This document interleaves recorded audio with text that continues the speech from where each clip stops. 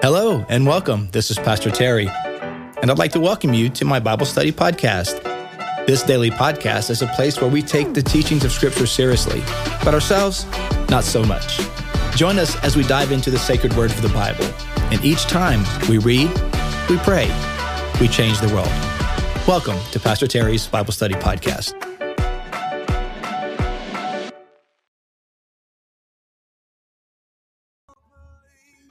Well, hello everyone, and welcome to today's podcast.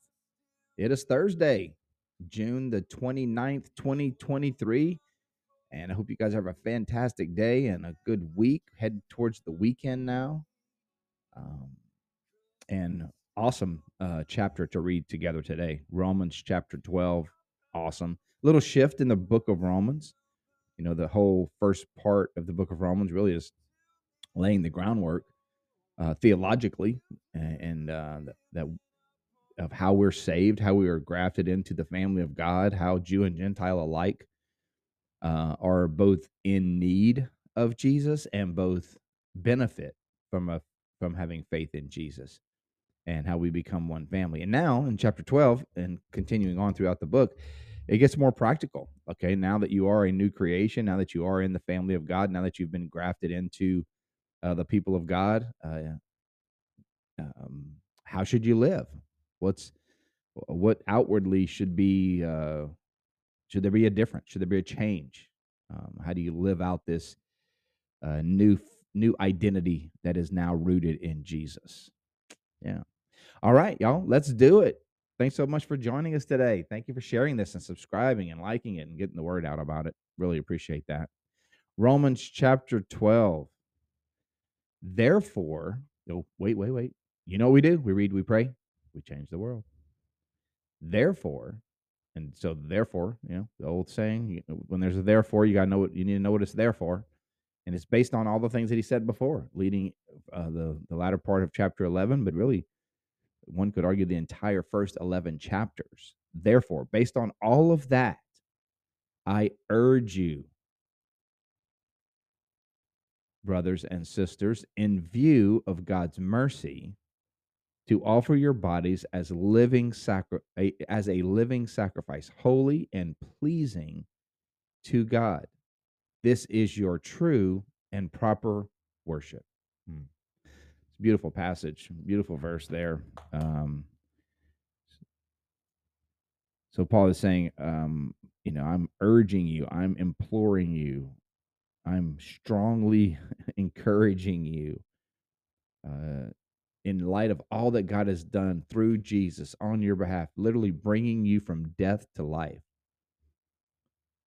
that in view of God's mercy in doing that, offer. So what is the response you get a vision of God's mercy? When you get a vision of God's mercy, you offer. You offer what? Your bodies as a living sacrifice. Your life. The totality of your being, you offer as a living sacrifice that is holy and pleasing to God. Notice, you don't offer your body as a living sacrifice, holy and pleasing to God, and then God saves you. No. Because God has saved you, in view of God's mercy, in view of the mercy that has already been extended to you, out of that gratitude and out of the power that comes in having that relationship with Jesus, out of that, you offer your lives as a living sacrifice, holy and pleasing to God. This is your true and proper worship. That's the ultimate worship God is after. The gathering of the faithful, the gathering of the people of God to worship, that's beautiful, and God delights in the praises of his people. He inhabits the praises of his people.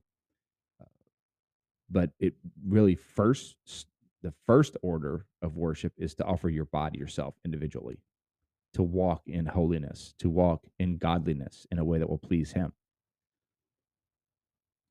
Verse 2, do not conform to the pattern of this world, but be transformed by the renewing of your mind.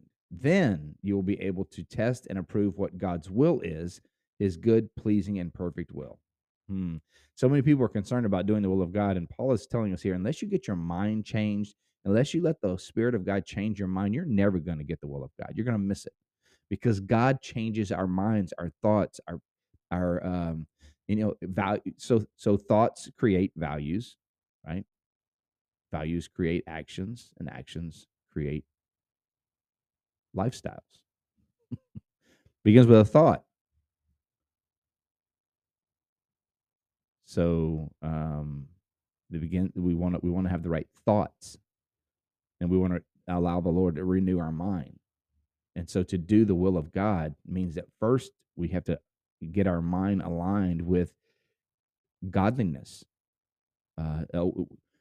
You might say a worldview, a biblical worldview, a godly worldview, a worldview that is inspired by the Holy Spirit, not a worldview that is secular or a worldview that is inspired or not even inspired, a worldview that is informed by secularism or just worldliness. Um, and that's what we're coming out of, right? Every one of us, we're coming out of a worldview of worldliness, which has me at the center of the world, all of what I want and what I desire, and the world's here to serve me, and the world's here to meet my needs and to make me happy, and to make sure that I'm satisfied, and to make sure I don't suffer and that I don't have any pain, and that whatever that I find comfort. That's a worldly point of view. It's filled with fear and anxiety, um, hatred and bitterness and rage and malice. It's filled with prejudice and bias and discord and ungodliness. And so, if that is what has filled our mind from day one, how are we ever going to discern the will of God with that being our worldview? If we think that's what the world is all about, no. So Paul's saying, no, you've got to have because of all God's done, we need to have our minds transformed, conform no longer to the pattern of this world, but be transformed by the renewing of your mind. And that is, it literally is a transformation in the way you think. And then when that begins to happen, Paul says, then you will be able to set to test and approve what God's will is, his good, pleasing, and perfect will.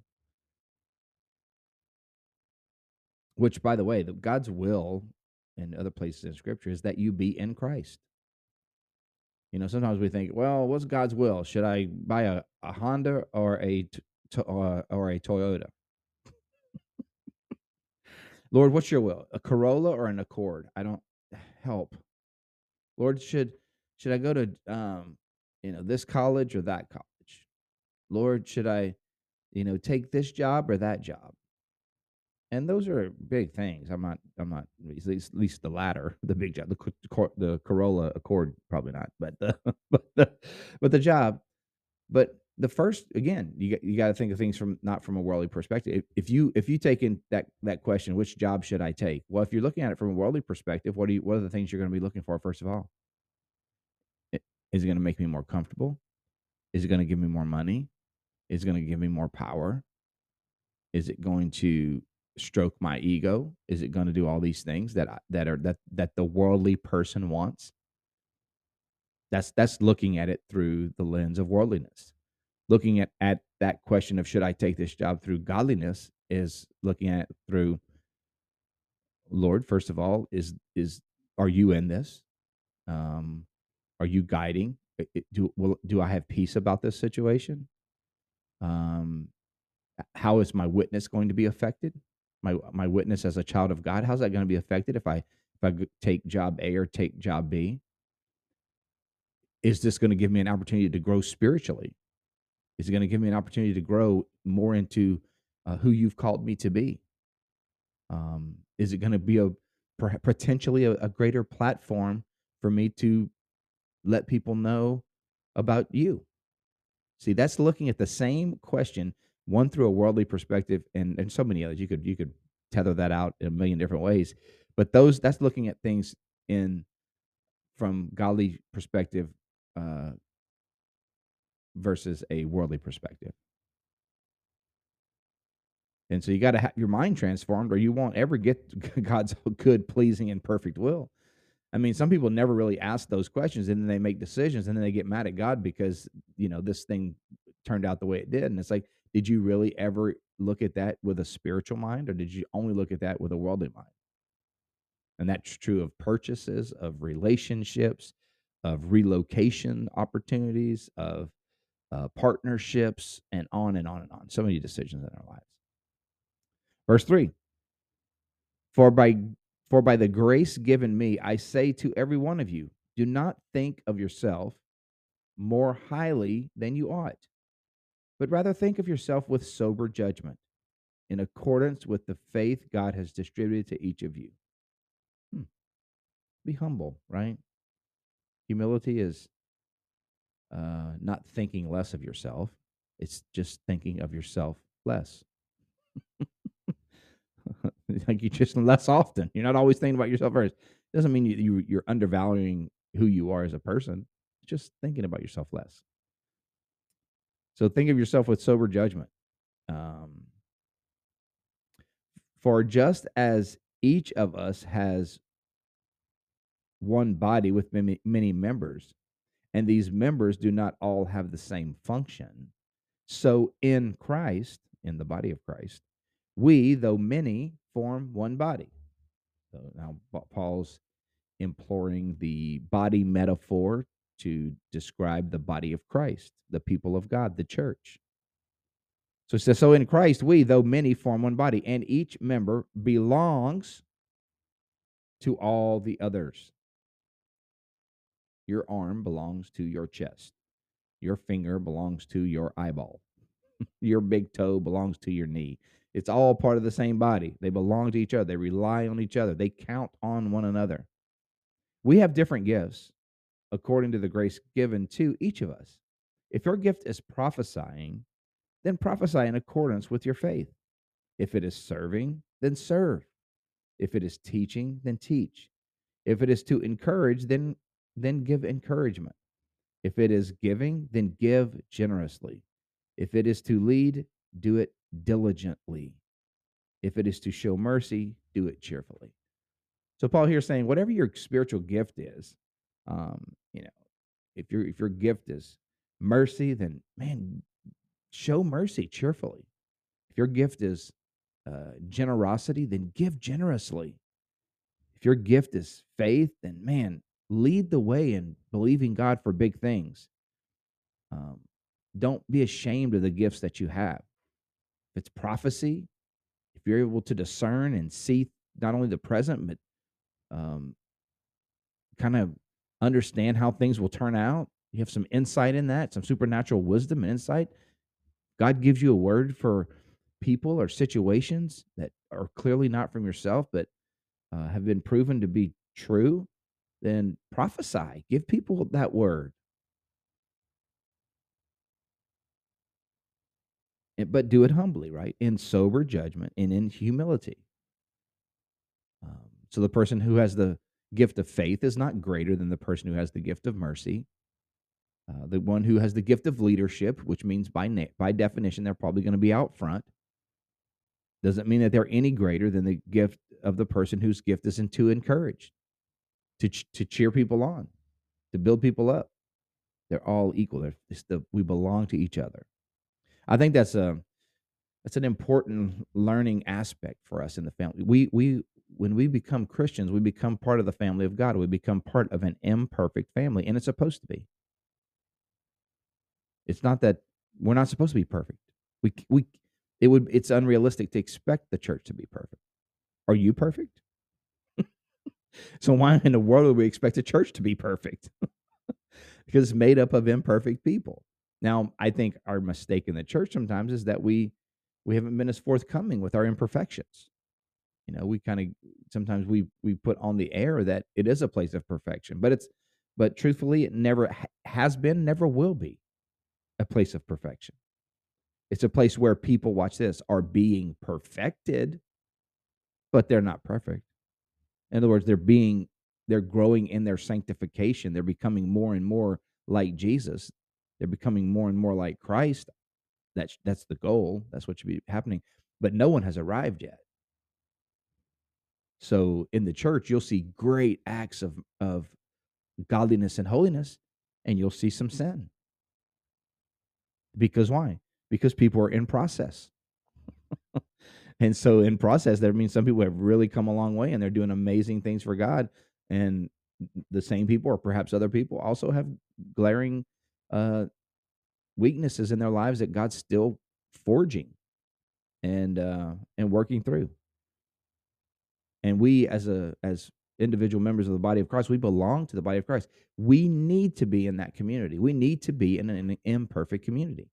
It's in an imperfect community that we learn how things like patience, peace, forgiveness, self-control. You don't need forgiveness, peace in a perfect community. If there were such a thing, you wouldn't need patience because people would be perfect.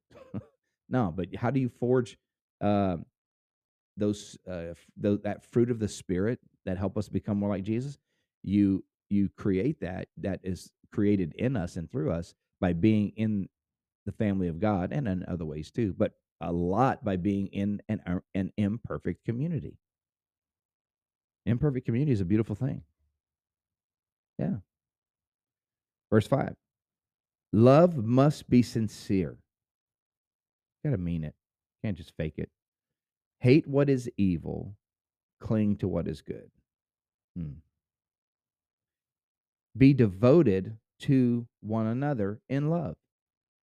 Devoted. I'm committed. I'm in. Honor one another above yourselves. Never be lacking in zeal, but keep your spiritual fervor serving the Lord. Hmm. I hope you are experiencing spiritual fervor these days. Um, the question is how if I sense my spiritual fervor is declining, what do I do? And it's a little bit different for each person. There are some standards, I would say, some things some old reliables you might say to help spiritual fervor. But um, of course, spending time in the Word of God, spending time in prayer, spending time in worship, spending time listening to God. Um, Sometimes our spiritual fervor, sometimes what we define as spiritual, we are lacking our spiritual fervor. Often it's related to a lifestyle thing. And I'm not saying like a lifestyle sin. It could, there certainly that would quench your spiritual fervor if you're trapped in a besetting sin of some kind. But also, like, sometimes we have to take inventory of our lives. Like, what is going on in my life? I'm saying this is a spiritual thing, and I don't have my spiritual fervor, but look at your whole life. Like, there's no. Sometimes we think of our spiritual life as a piece of a pie. We have our financial life, we have our relational life, we have our marriage life, we have our vocational life, and then on this other little slither of pie is our spiritual life. No, no, no, it doesn't work that way. Your spiritual life is over all of it. The whole pie is your spiritual life. So your finances are a part of your spiritual life. Your marriage is a part of your spiritual life. Your children and your parenting is a part of your spiritual life. Your job is a part of your spirit. It's all part of our spiritual. Our health is all part of our spiritual lives. So sometimes when our spiritual fervor is declining, or we feel like it's not like it used to be sure you're looking at the whole pie. It's not always just that little slither that we think is our spiritual life that, includes things like church and our small group and our Bible studies. And that's our spiritual life. No, no, no. The spiritual is our whole life. So sometimes when our spiritual fervor needs a little attention, it may be over in the financial area. It may be in our job. And the reason that we're struggling, our spiritual fervor struggling, is because frankly, we're having a difficult time at work. And so just seeing that holistically. And so, I mean, a lot of people have left the church because they're in debt. They got mad at the church because their finances are in a wreck, and they think that by they project their frustration in one area of their life onto the church or onto this little sliver of pie called my Bible study, my devotional life. No, it's all you, man. It's all you, and it's all part of your spiritual life. So, and I pray that you're all experiencing spiritual fervor. But the reality is, we all go ups and downs, right? We all have ups and downs in our spiritual lives, in our lives. Period. So when we're trying to take inventory of the causes of those low points, let's just look at our whole lives. And sometimes it's just, just it's a season. It's a season, and it's predictable and it's understandable.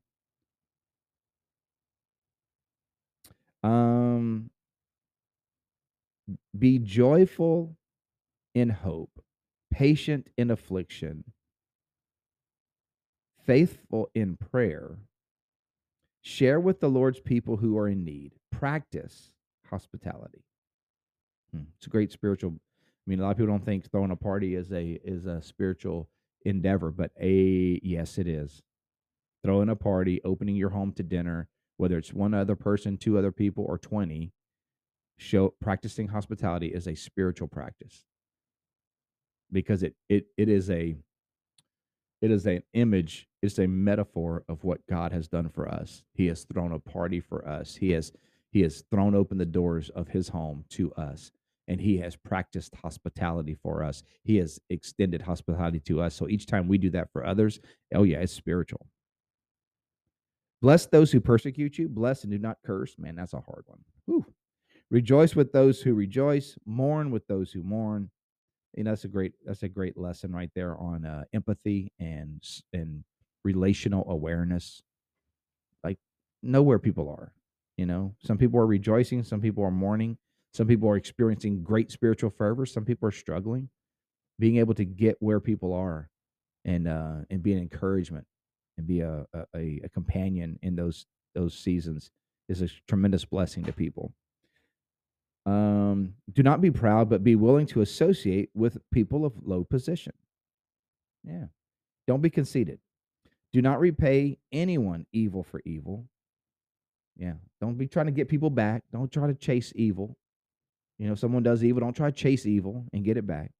Just forgive and move on. Be careful to do what is right in the eyes of everyone. If it is possible, as far as it depends on you, live at peace with everyone. So, as much as you can, try to live at peace with people. Try to live at peace in the body of Christ. Try to live at peace in your community. Try to live at peace with that PTA board or that homeowners association or whatever group, as much as it depends on you, try to live at peace with everyone. Do not take revenge, my dear friends, but leave room for God's wrath. For it is written, "It is mine to avenge, I will repay," says the Lord. So we don't have to try to get people back for stuff. No, we will try to live at peace. I mean, sometimes we can't, right? Sometimes it gets to the point where you can't live at peace, and so you have to go your separate ways. But as much as it depends on us, let us try to live in peace and to trust that God will take care of any wrath or vengeance that needs to take place. On the contrary, if your enemy is hungry, feed him. If he's thirsty, give him something to drink. In doing this, you will heap burning coals on his head. Do not be overcome by evil, but overcome evil with good. Amen. All right, you guys, thanks so much for being on today. Great word, right? I mean, Romans 12 is so rich. I mean, you could spend the entire summer just reading through Romans 12 over and over and over and over again, especially that love and action piece from verse 9 to the end, 9 through 21. It's like machine gun fire, like just points to take away, right? Love must be sincere, hate what is evil, be joyful. I mean, all these things, you could take one of those little phrases and just ponder them and pray over them and meditate on them. It's good stuff. All right, you guys, thanks so much for being on this today and this week. Yeah, so we'll be I'll probably post Romans 13 tomorrow. It'll be a pre-recorded episode, but it'll cover Romans 13. And also Monday and Tuesday. So Monday is July 3rd and Tuesday is July 4th. And so I'll post some pre-recorded past studies of Romans 14 and 15 as well. So, all right, you guys have a fantastic day. Let's pray together. Lord, thank you so much for your holy word. Thank you for this community where we can learn and grow together. Help us, Lord, to be living sacrifices that are holy and pleasing to you. God, may we apply these charges that Paul gives us in verses 9 through 21.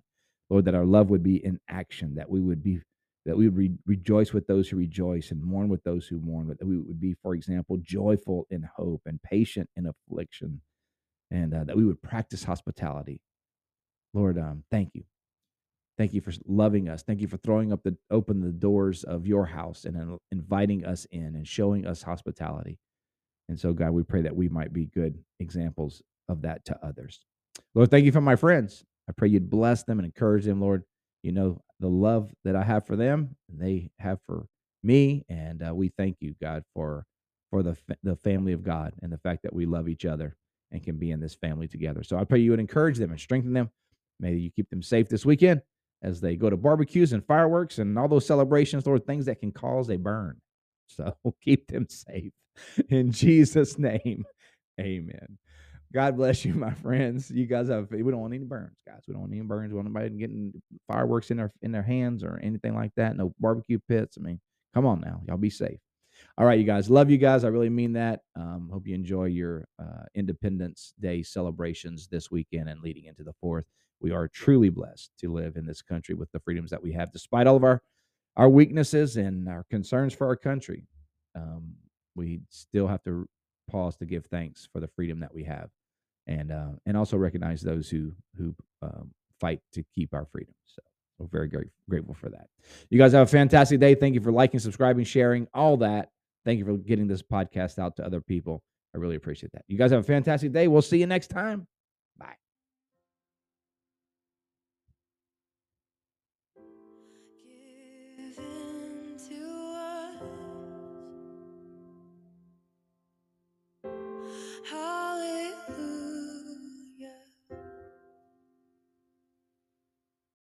Thank you for joining me on today's podcast. I hope you enjoyed the show.